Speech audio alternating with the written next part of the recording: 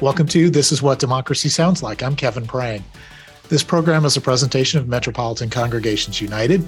MCU is a community organization that brings together religious congregations, community groups, and individuals to work for a common purpose, to create a better life for all residents of the St. Louis region. We work at the intersection of race, economy, political power, gender, and the structures of oppression at work within us individually, within our organization, and within the community. We are working towards building people's control of the government, building community control of the economy, expanding the public sphere, and creating structural racial equity. Today, my guest is Jay Moe, organizer and lead campaign strategist for MCU. We'll be talking today about MCU's upcoming training session on powerfully engaging with boards and commissions. Welcome, Jay Moe. It's good to see you again. Thanks. Good to see you, Kevin. So let's just start with some of the basic details. When and where is the training taking place, and who is invited, and how do they participate? Well, the training is online, and there's a registration link, that we are making available in our electronic newsletters and in our social media. And it's from 7 to probably no later than 8:30. Might end a little earlier than that. We'll see how many. When we have kind of a question and answer opportunity, we'll see how many people have some questions. But September 8th from 7 to 8:30-ish. We look forward to interested people and congregations becoming a part of it. There will be a certain environmental justice focus around how to follow up on the implementation of the Get the Lead Out of School Water Act. And then also on following up with the Department of Natural Resources about our petition about air quality. So green teams or other kind of care creation circles, whatever congregations call their group that cares about topics like climate change, becoming carbon neutral, energy efficiency, safe, affordable, decent housing, folks that are in that sphere should show up. But also those that have been involved in the Break the Pipeline campaign around juvenile justice, those that fought against the critical race theory bills this last legislative session, and those who care about topics like banning books, disciplinary policies in schools, et cetera. A lot of the same skills and techniques are going to work no matter what your topic is. So we want, those that are interested and not just kind of like sitting at home complaining, but coming out organized with other people to make change that actually improves policy and improves the quality of life in our region. Hopefully everybody listening says, hey, that's me. I want to be there. And we'll sign up using the links in our electronic communication. And it's also not just an MCU hosted event. We have partners in this. So who's partnering with us in this event? We will be working with Sierra Club on this, with the Water Institute at St. Louis University, and with Great Rivers Environmental Law. The Water Institute and Great Rivers Environmental Law will make sure that folks understand why lead in our water is dangerous and why we have to do something about it.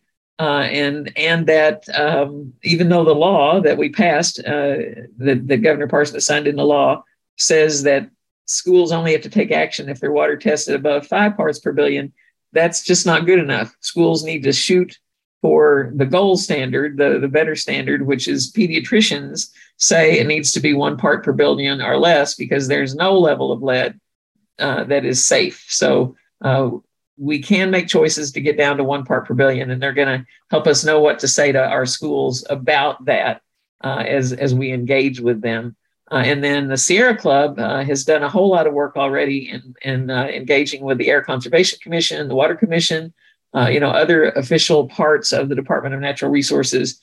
And they're going to just share the witness and the wisdom of having done that over time. What do they know that works? Hopefully they'll help people get over that fear of, I just don't know enough to do this. I need to be smarter. I got to study the science. Well, our goal is not to be content area experts. There are, scientists and academics and lawyers, out there that will bring those voices into the testimony. We as residents of the region need to be able to bring our voices as people who experience health problems, who have loved ones who have experienced health problems, who've had a real challenge finding safe, affordable housing that doesn't have hazards like mold or raw sewage, things that people face, infestation of insects and rodents. There are stories that people need to hear about that are about real life lived experience that we need to bring into the room. And that can be very, very powerful when that happens. One of the topics that some of our communities of faith talk about quite a bit is incarnation, the notion that spirit takes on flesh.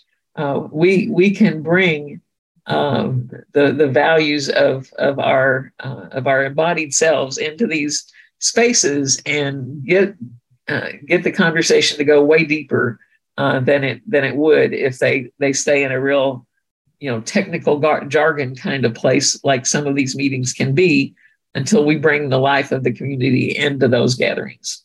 I think that's something we saw last spring with testimony at the State House on issues as far as banning the teaching of truth and history, and yes. and banning services and acceptance of transgender students. Was parents showed up and parents told their story, and right. That made it a lot harder to yep. legislate against. It wasn't stats; it was my student, and then tell the story. So that's right. That's an important thing to remember, isn't it? That's right. And recently MCU delivered more than 300 signatures on petitions to the Air Conservation Commissioners when they were meeting here in St. Louis. And during that presentation, DeAndres Green, who'd spoken at our Clean Air rally on July 23rd, said, I was hospitalized and I'm convinced it was poor air quality that sent me there. And she said, I'm having shortness of breath today too, Right.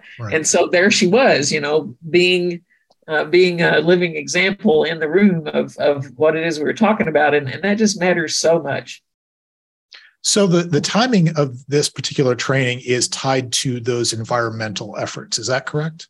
Well, in part, and also the new school year is here. And so the law about get the lead out of school water doesn't go into effect until the 2023-2024 school year, because schools have to get ready for it.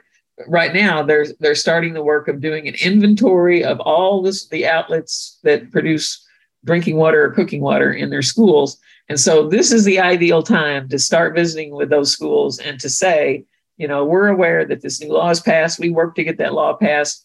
We want to protect the people that work at this school and the students at this school from unsafe water. And there are choices that you will be needing to make, because of this new law. And we just want to help you make the very best choice to go beyond the letter of the law to the spirit of the law, which is how do we really protect children? And take it seriously too. That's right. Yeah, right. Yeah. That this is not just one more thing to check off your list, but this is a chance for schools to invest in the future health and welfare of a generation of kids, and also protect their staff. I have met someone before who lost a baby because of drinking well, it wasn't water, actually. They were exposed to lead paint. So it was lead, but it wasn't water. But they had a miscarriage because of that. And so, you have sometimes have a pregnant teacher who may indeed have a health problem because of the water that they're exposed to in a school. You never know. So the health and welfare of each person at that school matters, and the choices that the folks who will be testing the water sources and then deciding what to do about the test results. How do we implement based on what we learn? We want them to make the very best choices that they can. So what's kind of going to be the format for the training? What kind of topics or activities are folks going to participate in? Well, there'll be a brief segment that's to understand the dangers of lead and what you need to say to schools about the choices that they're going to make related to filters. Like, how do you describe what kind of filter works? So we'll offer some technical language that could come into that conversation around how do you describe filters that can get you to 1%, and maybe some examples from other school districts that have made those choices. Like, we know Washington, D.C. schools have done a pretty good job of getting the lead out of their water. So we're going to offer that will be the part from St. Louis University Water Institute and Great Rivers. They'll be talking about that. We'll have just a general section from Sierra Club on working with boards and commissions, some of the things that they found to be true, what makes you effective in presenting, and then the MCU piece will be to talk about how this all fits in to campaigns we're already conducting. We are trying to get the Lead Out of School Water Act implemented right. Once you win a law, you're not done. You don't just get to pop the champagne cork and throw the confetti in the air and it's over. Then the implementation phase happens and you want to make sure that your law is implemented right. So we're trying to help our congregations be leaders in good implementation so that the law does what we wanted the law to do. And then we're not done fighting about clean air. We think that the permits process it's not engaged with the public in the way that it should be. There isn't enough voices from the community in the process, and it's not set up to be reality based. Right now, they post that this permit is under consideration. They post it on their website, and I think it's probably also published in something called the Missouri Register. And so you have 30 days to comment, but your average Missourian just doesn't find out about that kind of thing. People near a source of pollution, maybe a new permit or a modified permit is going to be offered. People that are near there need to get like a notice at their house, not in some obscure journal out there online somewhere.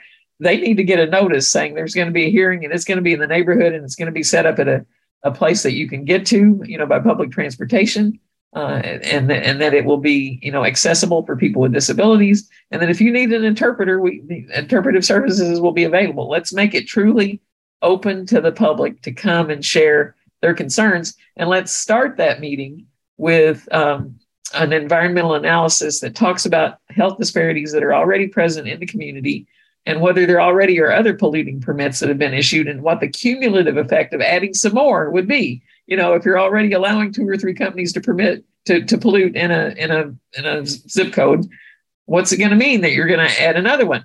And what's the proposed volume coming out of that particular new polluter, and how will that all interact together? So it's important to analyze those things, and we really ought to allow 90 days for comment instead of 30. Because sometimes when people, when the folks that are kind of like used to doing this kind of environmental advocacy see that, sometimes they have to request some documents. There's something called the Sunshine Law, right? So you have to write off and you have to say, I need to see, copies of, for example, previous water testing that you've done. I want to see what your school has already found out.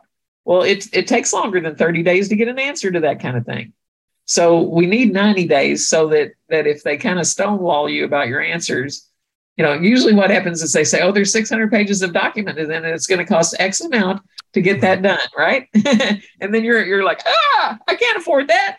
And then you right back and you say, I'm just a simple member of a local congregation. We don't have that kind of funds, and surely you have a way to make those available to us a different way that won't cost that kind of money. So often you can either get it reduced or get it waived entirely, but it takes a while to advocate those things, and it takes longer than 30 days. 90 days would allow us to do the Sunshine Law dance that has to be done in order to comment in an informed manner on some things that we want to comment about that is truly about our health. So, and that gets to sort of the idea that, before going before a border commission, you need to do your homework. And so what types of things, so people have identified, a group of people have identified a problem in their community. What's sort of the first steps a group should take before just showing up at a border commission? Well, as I said, not everybody has to be a content area expert. Not everybody is going to write to do that Sunshine Law thing, but we want you to be networked in with a mighty group of people, not going it alone, not being a lone ranger, but working with others. That's what Metropolitan Congregations United is about. We can achieve together things that we can't achieve by working alone. So it would be great if people were actually sending their Green Team members to attend our environmental justice task force meetings on the second Tuesday night of each month at 6:30, so that they know, which border commission we're interacting with, what the messages are that we're carrying there, what the opportunities are for support. Maybe we're doing a petition or some kind of a sign-on letter that you can then go back to your congregation and ask others to sign on. That way, we're able to take a lot of names with us, the voices of a lot of people into the meeting. The main thing is around homework is to get clear on what campaign it is that we're conducting, what our overall goal is, what the timelines are. In the case of this air quality issue that we just engaged with the air conservation commissioners with, you've done a power analysis. So you make the demand of who has the power to give you what you want. So that's part of what you do the research on. Who has the power to give us what we want? So in that power analysis, then you address your demand to that person. Then you name what you want to have done. Here's what we want done. And you give them a timeline. So when DeAndres Green and Jenny Schrappen, our spokespersons before the Air Conservation Commission, made the demands of the petition at that recent meeting here in the St. Louis area, they said, we'd like a reply by your September meeting. So that they meet again in September, and we'd like a reply by that date. So you name who can give you what you want, you name what you want done, you give them the deadline, and sometimes you'll talk about consequences too. If we don't get what we want, here's what will happen, or if we do get what we want, here's what will happen. But that didn't seem to be an appropriate thing to bring into that meeting quite yet. We'll see how they respond, and then we may have to name some consequences, like you're late. Right. Yeah. So when you get to that meeting, and you can even use the action that you had this week as an example, and it's time to speak. The one or two times I've done that, it's always a bit intimidating. Your heart rate starts going fast. Any advice for when it's time to stand up and speak up, and how a person gets through that? Often we say there's only 3 reasons to have a meeting at MCU. One is to plan an action, 2 is to do the action, and 3 is to evaluate the action, right? Mm-hmm. So we didn't just all randomly, show up down there. We actually rehearsed that meeting. So we had a session this week where we went over it. The people that were going to be our spokespersons recited their speech in advance, what they're going to say.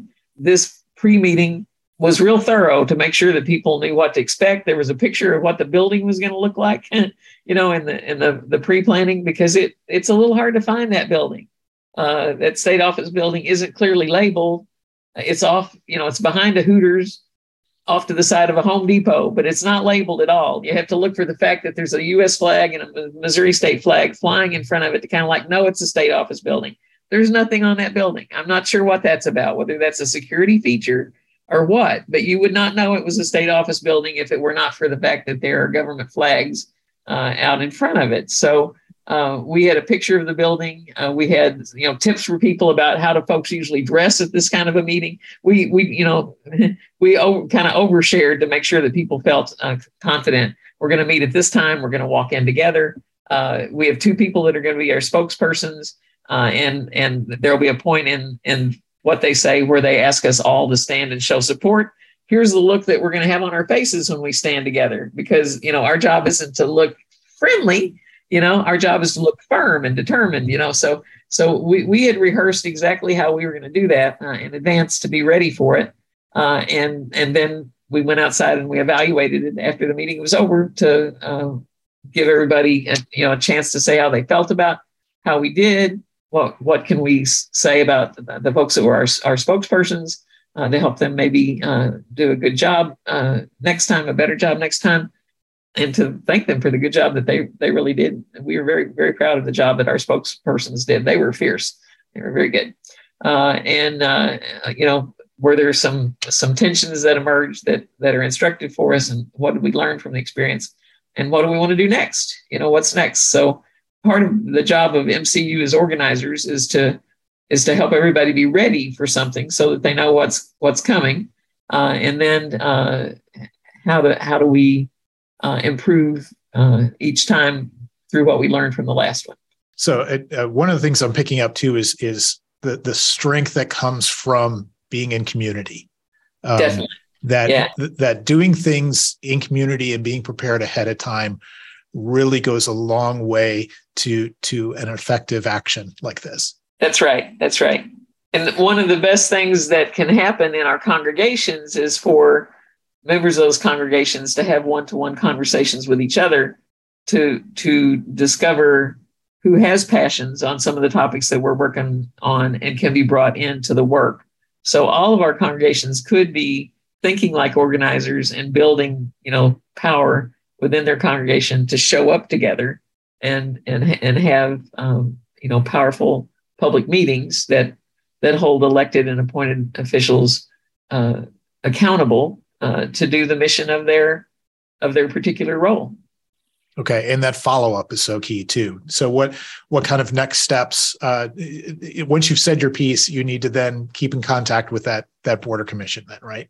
Yeah, we did let them know at the Air Conservation Commission that this would not be the last time that we visited, that 14 of our congregations are hosting air quality monitors right now, and we'll be bringing the data from those monitors to those meetings so that the voice of the public is heard.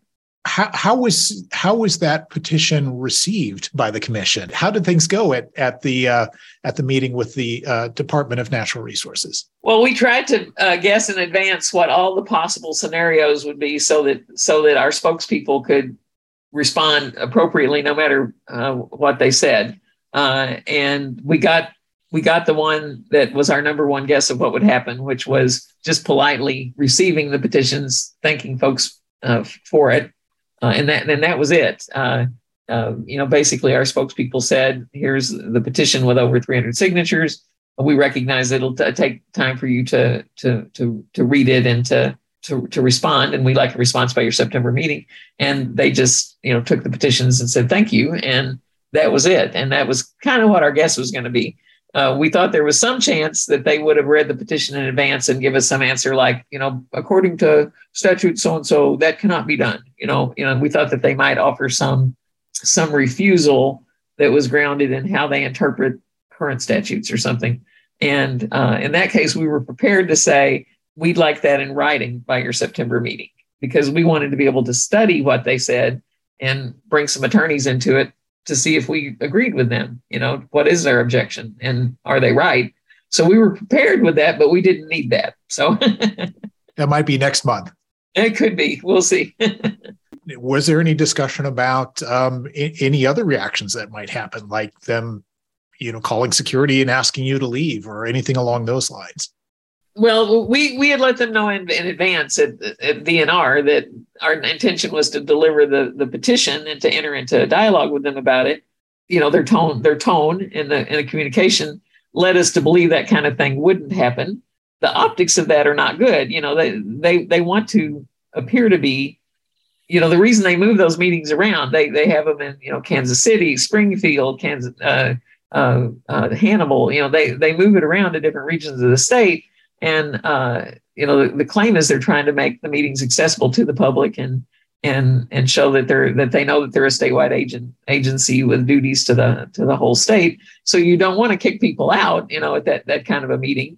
We would have to behave in a way that sort of violates the rules to bring that down. And that wasn't our intention. Our intention was to be there and to comment during the part of the meeting where we could comment, and to do that in a powerful way by standing united. So we didn't anticipate that. What we did anticipate was if they had some answer to say, no, we can't do it, we wanted it in writing. But if they asked us something or made some type of their own demand toward us that we weren't quite sure what to do about it in the moment, that our spokespersons would say, we need a moment to talk among ourselves, and that we might actually step out of the room together, huddle in the hallway, and then come back in and give an answer. So we were prepared to take our own a moment to decide what to say, in order to be faithful to your own group and to hear the voices of those that are involved in making the decision about how to respond,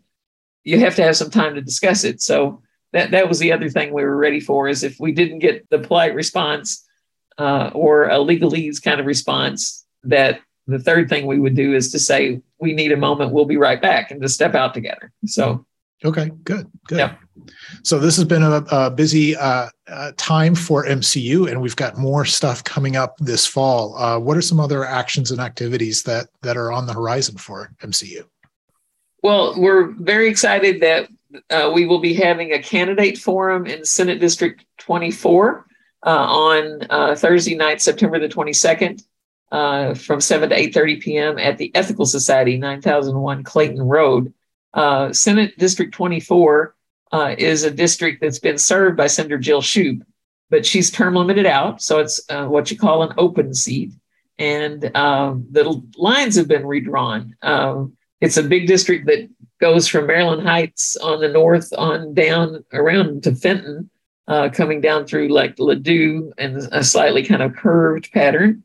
And so it's a big district, and folks rate this as one of the only competitive races in the whole state for a state Senate seat. There's 34 Senate seats. Half of them run for reelection, every 2 years. And so of the ones that are running this time, this is one where we don't know what party will win. So we have sent invitations to all three candidates. There's a Democratic candidate, a Republican candidate, and a Libertarian candidate. We've heard back so far from two of those candidates that they're coming. We have heard from the third one finally, and did hear yesterday, well, we are double booked for that evening, but let's see what we can do. So we don't have a thorough answer from that candidate yet, but it looks like at least two of the three candidates will be there, and hopefully all three of them will be there. The theme of this evening is our values, our voices, our votes, and this will be an opportunity to hear the candidates address a variety of questions about priorities to MCU, but then also from the audience. We'll collect questions on 3x5 cards and kind of combine them. And, if it turns out there's, several about school policy, we'll try to combine those.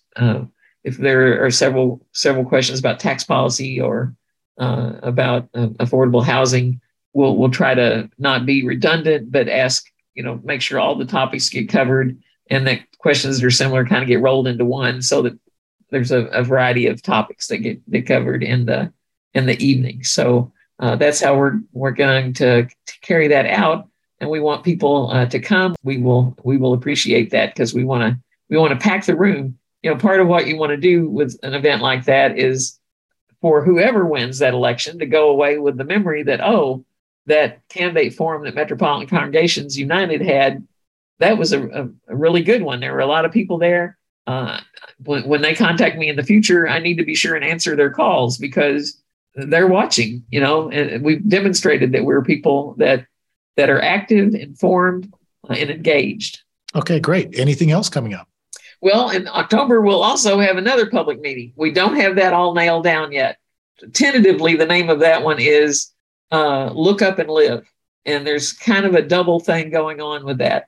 One is there's this story in the Hebrew scripture, the book of Numbers, about the Hebrew children have left Egypt, right? They fled from oppression, and they have managed to get into a situation where they are being bitten by snakes.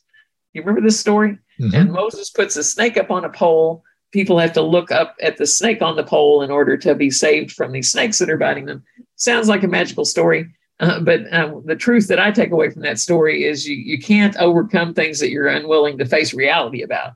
If you're being bitten by a snake, you need to admit you're being bitten by a snake, So there's a whole lot of examples we could give. Clearly, if you have an addiction problem, you have to admit it. You have to say, I've got an addiction problem. You got to face where we are. So this Look Up and Live is in part, can we face the reality of where we are? What's harming our communities? What could be done about it? But the other thing is, some people have seen a little movie called Don't Look Up. That was kind of about how we deny climate change. And in this case, in the movie, there's a meteor headed toward the Earth. And some people's solution to that is just don't look up. Once you can start to see it, well, just don't look at it. So we're trying to get people to basically face the fact that if we're going to have the change that we need to have, we have to all face reality together, and we need to talk about the reality of where we are. So that's the theme for the evening. But people from all levels of campaigns, from the federal level, U.S. Senate, U.S. congressional seats, state rep districts, state Senate districts, will invite every candidate that we can find contact information for to show up at this thing, hear us talk about our take on the reality that we ought to face together. And then we'll ask them to answer some specific questions. That's our goal for this event. It hasn't all come together yet, so I can't announce a time, but I can announce the theme that we're trying to build, which is look up and live.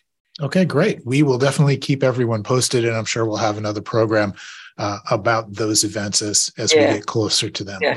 Later, we'll also, be having another issue summit like we had last year that helped us pick some things that we wanted to focus on this year. That'll probably happen in November or December. We've started to look at some dates on that. We partly have to negotiate around some things that are in place with our national network, Gamaliel. The Race and Power Institute is happening in Baltimore from November 30th to December 3rd. So we have to not get in conflict with those dates. So we'll be announcing that just a little bit later as well. We usually have a year-end sustainer event to invite people to invest in us so that we can be good and strong. So lots of good things will be coming up toward the end of the year, and we invite people to stay in touch with us about that. Okay, great. That will probably wrap us up for today. I want to thank my guest today, J-Mo, the organizer and lead campaign strategist for MCU.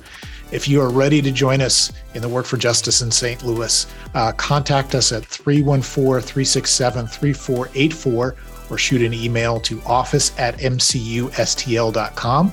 To learn more about MCU, go to our website at mcustlewis.org and follow us on Facebook, Twitter, and Instagram for news and events. I'm Kevin Prang, and you've been listening to This Is What Democracy Sounds Like. Tune in again next time, and thank you for listening.